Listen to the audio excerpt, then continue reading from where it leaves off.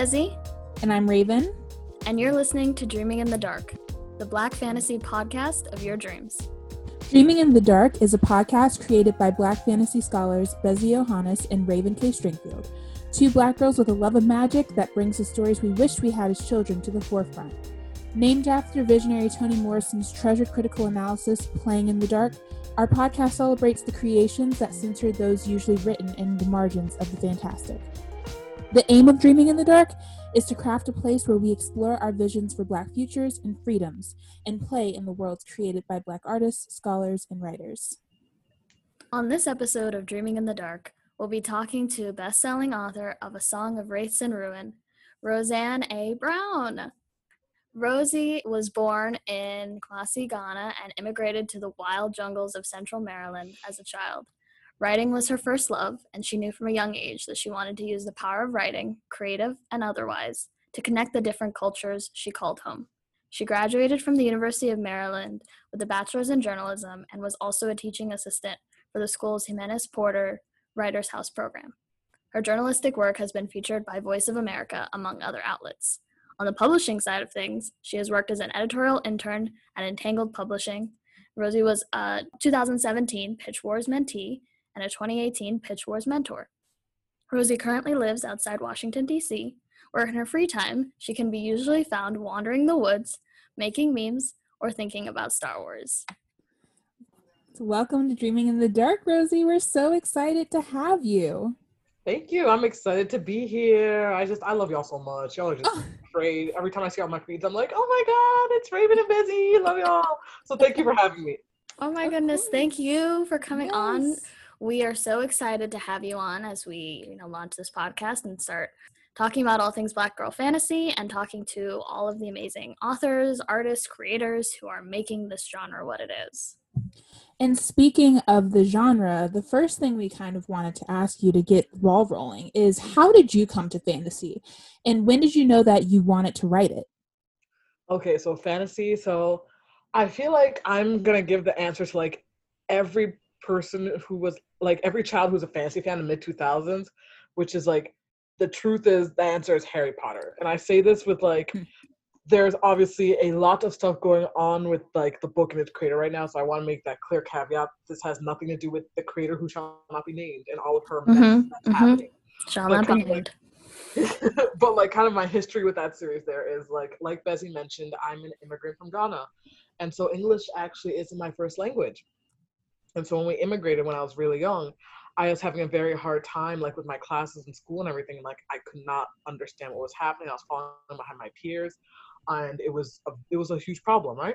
So I distinctly remember the moment things started changing. I was at BJ's with my mom, and like there was this like toy, I think it was some kind of dog, I really, really wanted, right? And so I was like, Mom, give me the toy. And she was like, okay, if you can go to the book table and get one book, read the entire thing in English and tell me what's about, I'll get you that toy. And I was like, okay, Mom. So like I stormed over to the table, and the book that was there was Harry Potter and the Sorcerer's Stone. And like, it just blew my mind open. Keep in mind, I'm like maybe like 6 or 7 at this point. I'd like never never read a full book in English all by myself. And I was just like, you can do this. You can put words on a paper and then images happen in a person's mind. You can create an entirely new world with the rules you decide and all this, and the characters adhere. It just blew my mind open. I was like, oh my gosh, I need to make things that make me feel the way this book is making me feel right now. And from that moment on, I was just obsessed. I was it was almost a complete 180. Like my teachers were shocked. Like I just was obsessed with reading from after that, and like fantasy books, fantasy worlds. I was reading everything, but fantasy has always been my first love. Like there's just something about just stepping into a world that is just so different from ours, and like I just love it. I just love fantasy. Yeah, absolutely. It's so interesting how many people will say fantasy is sort of the entryway to reading for them, whether it's, they end up doing, going into like adult fiction or children's fiction or whatever. But fantasy, something about fantasy always seems to anchor this like understanding of what books can be broadly, and this idea of the farthest reaches of the imagination is something that's really fascinating to me, particularly because of the work that Black women are doing in that space, and how Black women are imagining what the farthest reaches of the imagination, what new worlds, actually new worlds, not worlds that have the same norms as our own, the same classism, sexism, racism as our own, but actually new worlds can look like. And so maybe the next question, to sort of frame it, building off of what you just said about the ways that you came to fantasy, can you speak to what writing as a Black woman means to you, the significance of it in this moment, in any moment? I think to talk about maybe the importance, quote unquote, of Black fantasy, but also the sort of broad implications for you as a writer. Starting with the hard questions. Okay. We're starting right off. I think the thing about being a member of the Black community and just the wider Black diaspora is that fantasy, I think, is just inherent to so many Black experiences. And like, especially because for us, the fantastical, in so many ways, it's, especially historically in Black communities, the fantastical was not necessarily in the way that you see, like, say, Harry Potter, Lord of the Rings, blah, blah, blah, blah, blah, blah, all that stuff, right? It was in the everyday, it's in the mundane, it's in the beliefs and in the cultures and the way we pass on our stories and all of this. Like, it's even like, just to give a very small example from my family, one of the things I was told growing up is never sweep after sunset because that will summon spirits, right? And it's one of those things, like, objectively, like, does anyone think spirits, knock on wood, like, objectively, like, are spirits going to come get us? Probably not. Spirits, if you're listening, I didn't say that. But just, like, the idea that, like, cover our bases. Yes. But just the idea that, like, these fantastical norms and ideas are so embedded into our culture, like, even with a bunch of people who are obviously very educated and very, very smart and all this, but still things that would be seen as, oh, quote unquote, those are like beliefs that aren't believed anymore or anything, but yeah, it's still so engraved in us in that sense, you know? And just the idea that for us, the fantastical is built into who we are.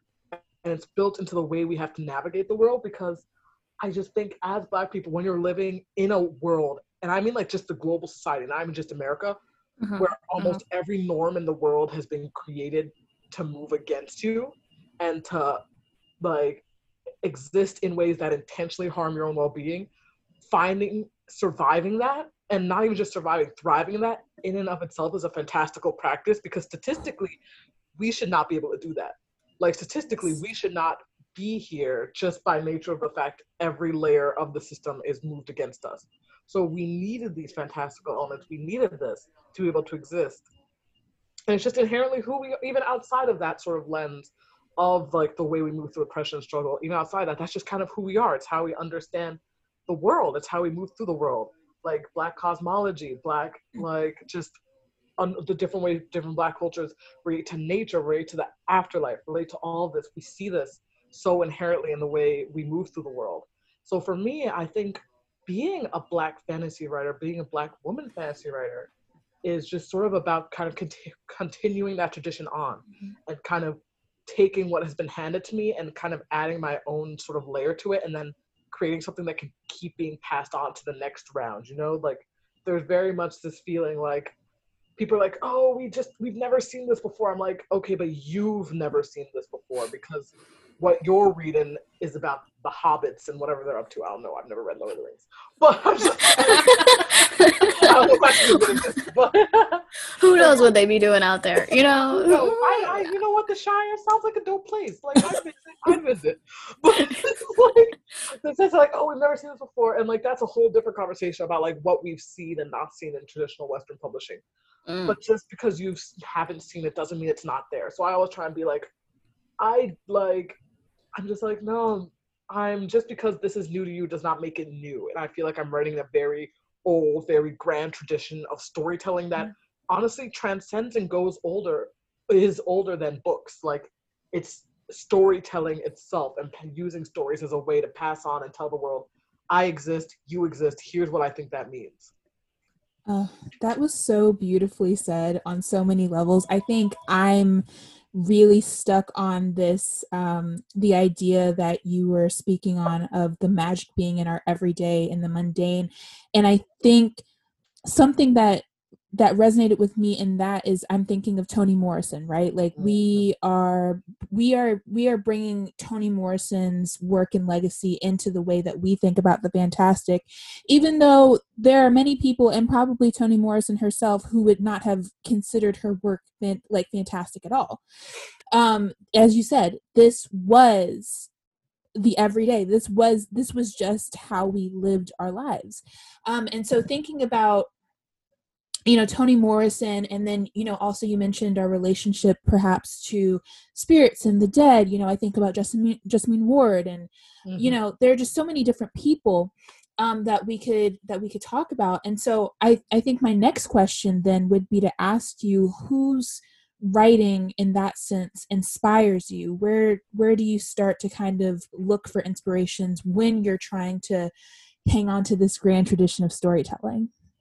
For me, it's actually not so much like books. Like I said, kind of the idea of not necessarily drawing storytelling from different sources. When I think of, for me, which kind of Black fantastical creators are the ones I'm most kind of trying to be in conversation with, it would actually be a lot of traditional African storytellers, a lot of traditional griots. Like in Ghana, we have this tradition called Anansi, which literally kind of translates to Anansi things, but it's kind of like the overall word for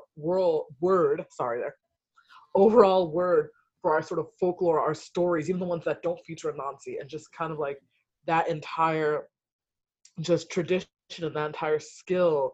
And with Anansi, it's something that's been passed down for so long, and there's a certain rhythm to it. There's a certain movement to it. There's the way these storytellers tell their stories is in of itself. It's both a performance and it's a story and it's a lesson and it's just a song, and it's so many things in one sort of package. And I think in a lot of ways that is what has been the biggest influence on me, because even before I really started getting involved in fantasy in the traditional book sense, I knew the folk tales, I knew the Anansi stories, I knew how did the leopard get his spots, and I knew Brer Rabbit and all that.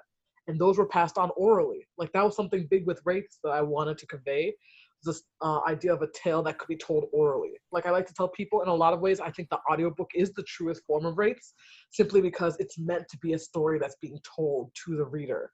It's meant to read like that, which I think the narrator did an amazing job pulling that off.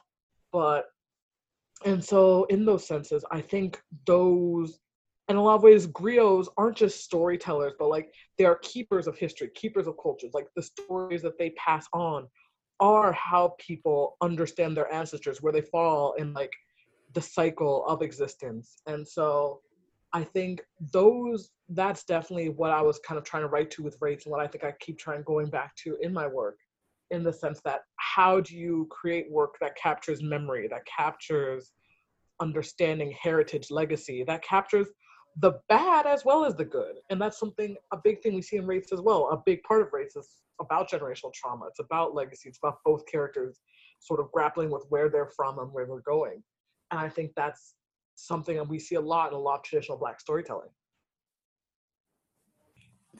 So I want to move to the next question, but also I just have to insert, because you mentioned that the audiobook is the truest form of Song of Wraiths and Ruin. I'm gonna plug Raven and her amazing relationship with the audiobook currently.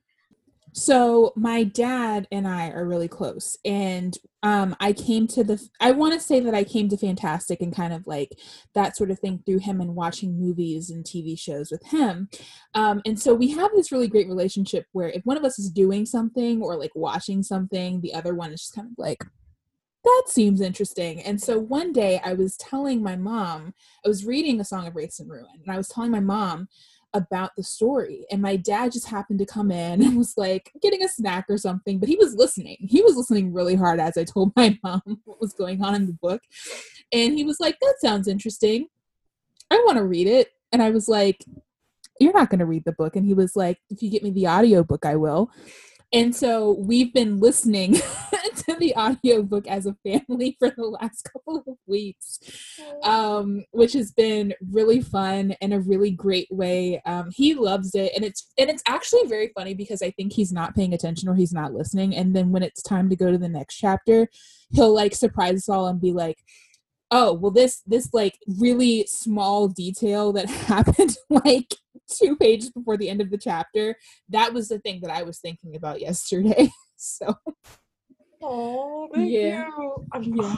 I love that. I love that. I love the idea of the story being like experienced via family and together like that. Oh, I hope. Please let me know what your dad says about the ending. I would love to hear what his thoughts on that. Oh, Oh, I'm sure he will have lots of thoughts because he currently has lots of thoughts. He had like the first chapter where we got to meet Karina. He was like, she's kind of bad, ain't she? oh my goodness, I love best summary character description. Let that just be the official. That's the next blurb on the sequel. She kind of bad, ain't she? From Raven's dad.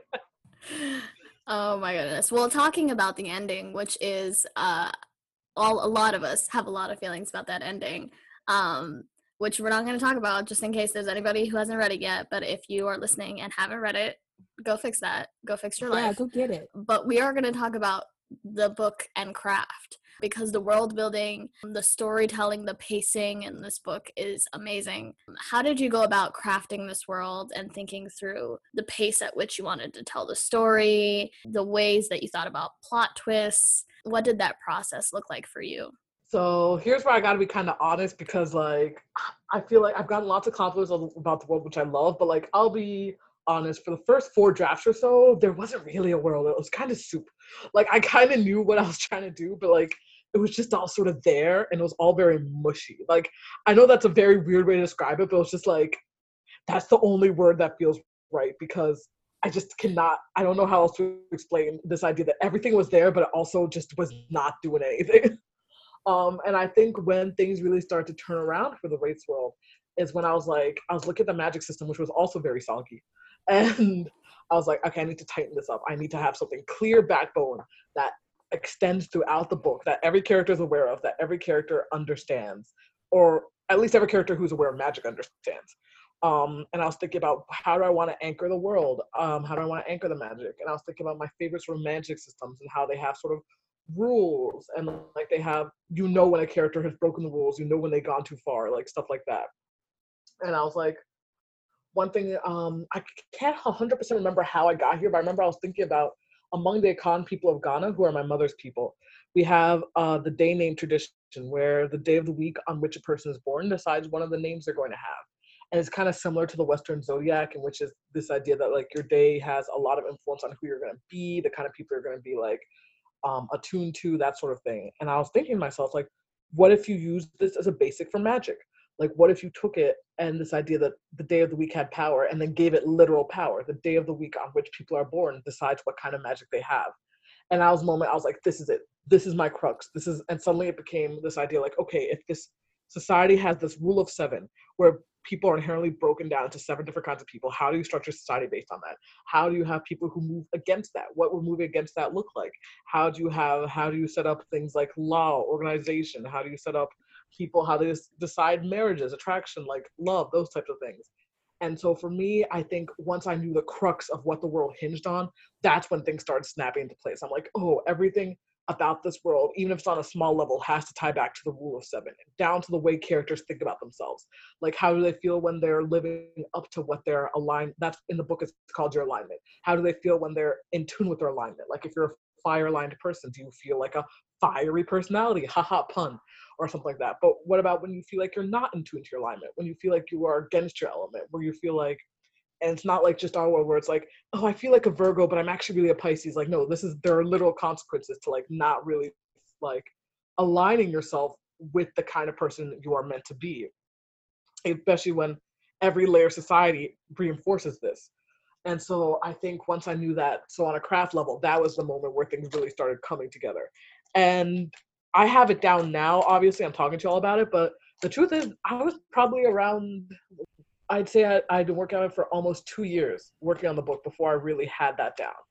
And to give you all some perspective, I started Wraiths start of 2016, and it came out obviously summer 2020. So it's 4 years from idea to final publication. So that means almost halfway through this book's entire existence, I didn't have the world down. So just to give you an idea, like when people say like writing a book is revising and revising and revising, yes, because the majority of the revisions on this book happened after it sold. A lot of people are surprised to hear that, but that's just because like sometimes you make one change in your edits that just changes everything else. And so really don't be afraid to like examine, no matter where you're in the process, like examine where you are and what you're doing. Because like I am so glad like at that point I didn't just let myself be like, oh well, I've been going on for 2 years and it's sold, so clearly it can't be that bad. I was like, no, this is still not as tight as it can be. And making that change just kind of, I think, helped push the book to that next level it needed to go to. I just have a quick side note question because you brought up the alignment system, but also thank you for that wonderful feedback on craft. As someone who is a writer also, that is very helpful just to like hear that perspective.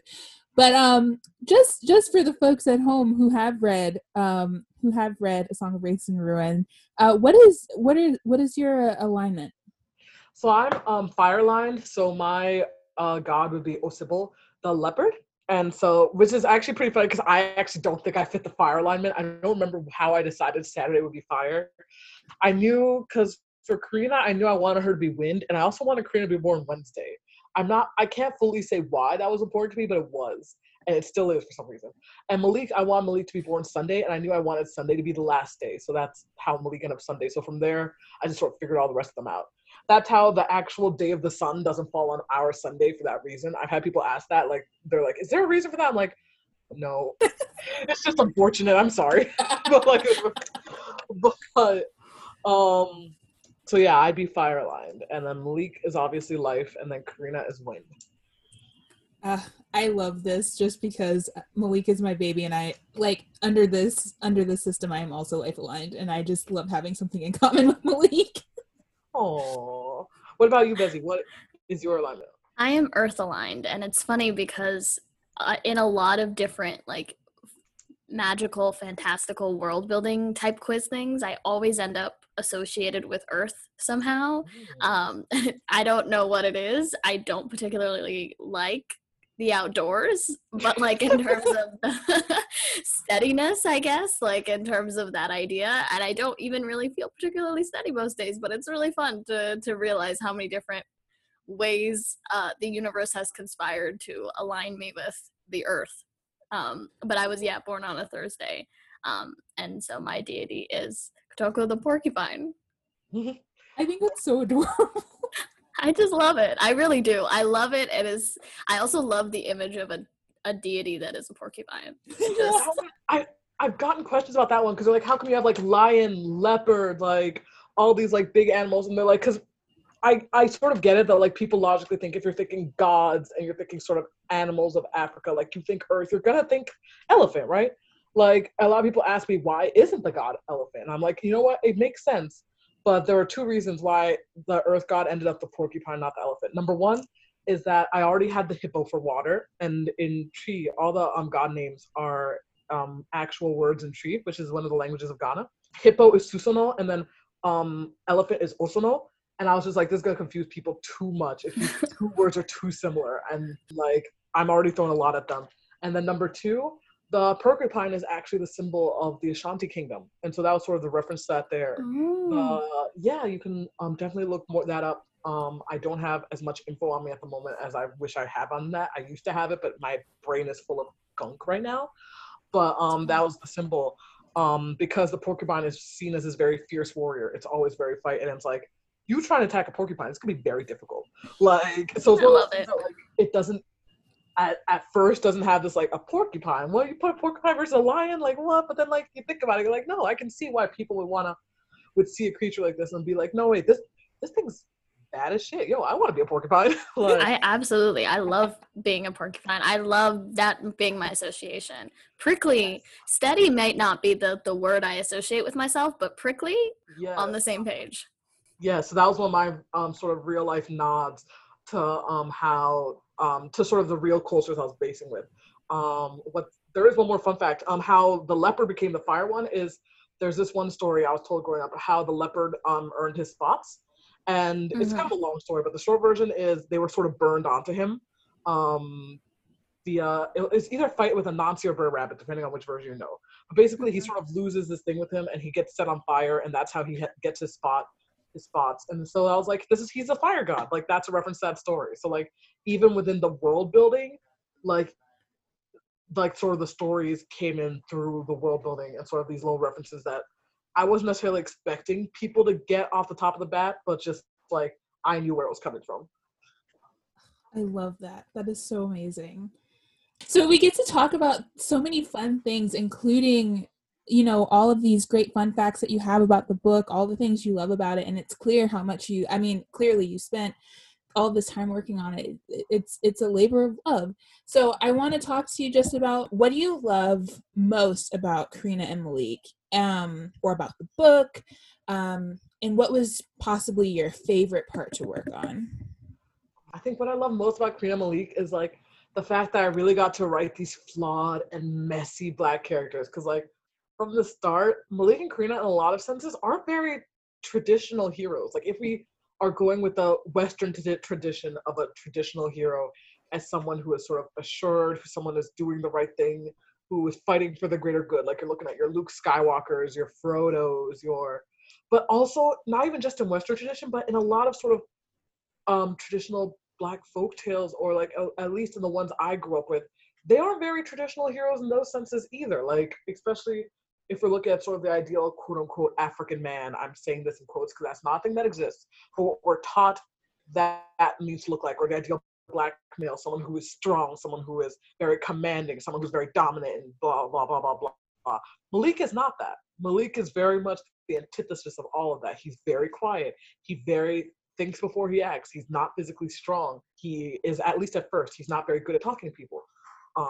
And so I really wanted to write a character who sort of went against all these things. I'm like, can I create a male character who is sort of the opposite of everything Black boys are told they're supposed to be to succeed, and still let him be the hero, still let him have the center of the action? And same with Karina. Like Karina, there's, at first when I wrote Karina, I was really trying to like fit her into the classic Disney princess mold, and that's no shit on Disney princesses. I love Disney princesses. I'm always talking about them on Twitter, but I really wanted her to kind of fit with that mold because like obviously the Black girls don't get to be like heroes, damsels in distress. They don't get to be soft. So I'm like, I'm gonna write the softest, nicest, sweetest, most just gentle princess ever, because F y'all who say Black girls can't be all those things. And of course, y'all have read this book. You know, Karina did not end up like this. I don't know how, like, especially because it wasn't intentional at first. I kept writing on the page, and she kept coming out caustic. She kept coming out sharp. She kept coming out very honestly mean, like just objectively very mean. Karina would make me cry if she was real. Like, I don't think she liked me that much. But I had to sit down and be like, wait. In a lot of ways, I'm kind of writing to the stereotype here, aren't I? Because, like, obviously, I know very closely the stereotype of what Black girls get to be in media, and it's always loud, it's obnoxious, it's very sort of sexually promiscuous, like all those sorts of things. I'm like, am I writing to the stereotype? Am I reinforcing this by writing a character who is honestly all of those things? And then I had to stop and I had to think, wait, this character is coming to me in this way. These scenes are being molded by the fact that she is this way.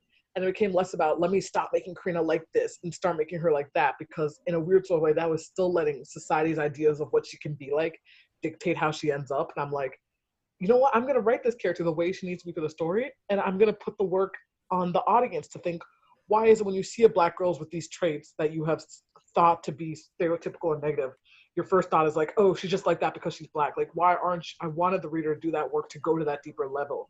Because Karina, as the story goes on, we see she's someone who has been through a lot of trauma. She's been through a lot of pain. She has been through a lot, and she's sort of created this armor around herself and created this sort of hardened persona to sort of just survive everything she's gone through. And as she starts to learn to peel that back, you start to see sort of the more compassionate, tender person inside that. And it's like, I feel like I really wanted this character, like I really wanted readers, especially non-Black readers, to really see that next level and just have to go to that next level and sit with their own biases and think, why, when I see a Black character acting like this, like, why aren't I giving them the benefit of the doubt? Why aren't I using that empathy to really sort of understand where they might be coming from? And so the problem then became not with Karina, but with, why would this world not let Black girls who are loud, who are obnoxious, who are sort of like the quote unquote sassy Black woman? God, I hate that phrase, but like Amen. Why aren't they allowed to exist as they are? Like, why is that? And so that's how I ended up there with Karina. And so getting to write these characters fully aware of how they're going to be perceived, especially by non-Black audiences, but also by Black audiences.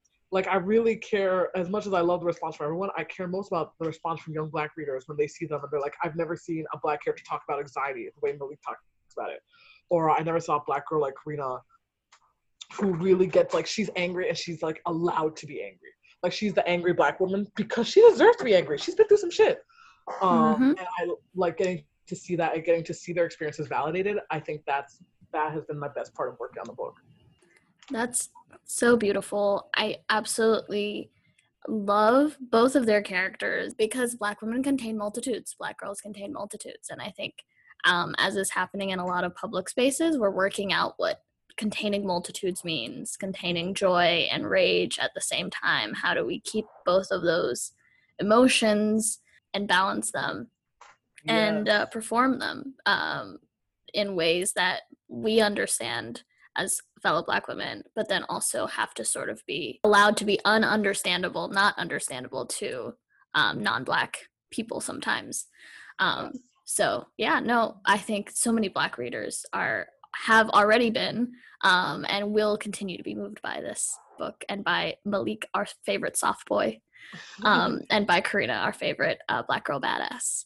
And so our last question is, because I know we could talk about Black girl fantasy forever and ever and ever, but unfortunately we do have to wrap it up. But our last question is sort of speaking to this year and how amazing 2020 has been specifically for Black female fantasy authors who have been releasing amazing books in a year that otherwise has not been so amazing, to say the least. In that being the biggest understatement aside, you have such a powerful cohort and community of Black women publishing fantasy right now. Jordan Ifueko, Bethany C. Morrow, Tracy Dion, whose book Legendborn comes out in September. So many amazing Black women are coming out with fantasy that's going to blow all of our minds. For new and emerging Black writers who are looking to find their community, what advice do you have for them, particularly maybe those who are writing in this time as well? I think, first off, a shout out. I love all those women so much. Like, you see us on the TL, but like, I'm always in their DMs and their texts. Like, Tracy's my fanfic buddy. Like, they're just the best. And like, a lot of that, like, love is just so genuine and real. Because I think the thing new and aspiring Black writers, and honestly, writers from any marginalized background, but specifically Black writers, have to understand is publishing works really hard to keep that Highlander mentality going. The idea like there can only be one. The idea that when one Black book succeeds, that's closing the door for all the others because they're like, oh, we've already got our Black fantasy for this year. We don't need y'all. We're set. And the thing is, like, it's hard to close yourself off at because there honestly are going to be imprints, our publishers, our editors who think like that. And there are people who have had their careers stalled because that mentality has been reinforced on the system level. And so I think the reason this cohort was able to exist is because we were all able to get together pretty early on, especially when the pandemic was first starting. And before these books wrapped, we were all sort of seeing the way this was going to happen. And we were just like, the publishing is going to try and sort of turn us against each other and sort of make us see that it's all books are going to be versus each other. When the reality is we have way more in common with each other than we're going to have with anyone else, because no one else knows what it's like to be a Black writer putting out a book at this time, debuting a book at this time, but each other. We have more like to accomplish from working together than we would against one another. And that's not to say that like, oh, everything always sunshine roses, everyone's always kumbaya, blah, blah, blah. Because like with any kind of creative endeavor, it's like, it's very emotional. You put emotional stuff in your work. And sometimes like it hurts seeing like something you want to see happen for you doesn't happen and happens from somewhere else. So you feel like you're not where you want to be in your career. But the reality of that is sort of just understanding that like still being able to be present and support one another and to be there for one another and help push one another has just been sort of the greatest joy, and even has helped navigate those feelings and help sort of mitigate that and understand like as much as I'm still sad like XYZ did not come through for me, the fact that it came through for like Tracy who was bomb as hell or Bethany who's bomb as hell or like any of that, it's just like yes, like it gets to a point where their success just it gives you life, it gives you support, it gives you like look at her killing it. And it also kind of, at least for me, I'd like to fire into my ass like, oh, Jordan's out here killing like this, I need to step up my game too because I gotta be working too, right? And it turns what could have been these competitive rivalry feelings into this sort of energizing, like we're all gonna move, we're all gonna eat, like that type of thing.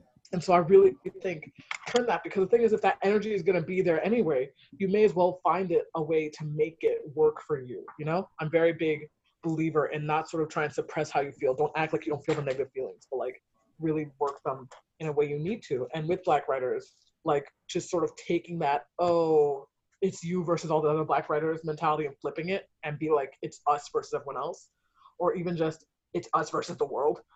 That's what Black people we've had to do our entire existences. And so I think it was just sort of bringing that into the publishing sphere and creating a space which we could all be there for each other. And so that's my biggest advice. Like, definitely find your people and like be open to like build with them and grow with them, because these people are going to be your biggest cheerleader. They're going to be your confidants when things don't work out right. They're going to be the people who are going to have your back, and publishing is going to tell you that they are your enemies, and they're not. I think it's a fantastic note to end on. And so we want to just thank you so much for your time, Rosie, for sitting down with us and chatting about all things Black Girl Fantasy and A Song of Wraiths and Ruin. And just ask you if you have any final thoughts that you want to share that we didn't cover. And if you don't, can you tell our listeners where they can find you, social media, websites, etc., and where they can find your book? Ooh, okay, so I guess last thoughts are just, well, first off, thank you all so much for setting this podcast up. I'm just, as much as we need Black writers, I love seeing sort of people within the industry and within the institution, like Black critics, reviewers, scholars coming up and like filling these spaces, because that is so vital too. Like, people talk about the books, but we can be writing the dopest books in the world, but if the people who are inside the system or who aren't there to be able to actually give these books what they need, that doesn't help. So like seeing you guys doing this work, I just love it. Love you all so much. And just obviously we've been seeing a lot of focus on Black creators and Black work this summer for a lot of very negative reasons. I'm not going to go into that there because we all see what's happening on our timelines. But what I think, if there's one last thing I want to bring out to people, is that I really want to see the energy that I was so grateful to receive, and so many Black creators were so grateful to receive. Grateful being a loaded word here, but again, different conversation. I want to see that continuing even when there is not national levels of Black pain and Black trauma going on. I want to see the same support that's pushing these books onto lists, pushing them into awards, people's hands, like all that happening in times of normal times. And I want to see that because obviously we proved we can muster these energy. We can muster this energy to really center Black books. So I want to see that continue. And I want to say things are getting better in like sort of incremental ways, but it's still not enough, not fast enough for me. So I want publishing to know you are on notice because we are here, we are doing this, we are not stopping, so get used to it. As for me, I guess the best place to find me is I am at Rosie's Rambles. So that's ROSIES Rambles. That second S is important because someone else had Rosie Rambles and I was not able to get it. So get that. I guess what's coming up next for me, I have the sequel to A Song of Wraiths and Ruin, which is called A Psalm of Storms and Silence. I just turned that in on Sunday. So I'm going to get those back any day now, who knows. And then I also have my middle grade debut fantasy, Serwa Boating's Guide to Vampire Hunting, coming out with Rick Riordan Presents in summer 2022. So I'm currently working on that, and it's just super fun. It's a very Halloween-y book, which I think people, it's different from Wraiths in the sense of the vibe and the atmosphere, but like the core magic, Black kids, lots of humor is the same. And then I'm working on an original middle grade graphic novel from Marvel, focusing on Shuri and T'Challa, but back when they're teens. So it's teen T'Challa, kid Shuri. And so kind of getting to write like some of the most iconic Black superheroes, but as kids, has just been such a fun experience. So that's kind of what's up next for me. And Wraiths right now, Wraiths can be found anywhere major books are sold. Support your local indie, ideally. That's always great. And just, yeah, if you love the book, just please leave a review, Goodreads, Amazon, Barnes & Noble. That helps so, so much, you guys. And just very, very much loved. Yeah. Celebrate Black joy, celebrate these amazing Black authors. We will make sure and link some of Rosie's socials and places where you can buy our book and support indies in our socials as well when we post the episode. But thank you so much for joining us on this week of Dreaming in the Dark. Tune in next time for some more celebration of Black Girl Fantasy. And we will see you then. Bye.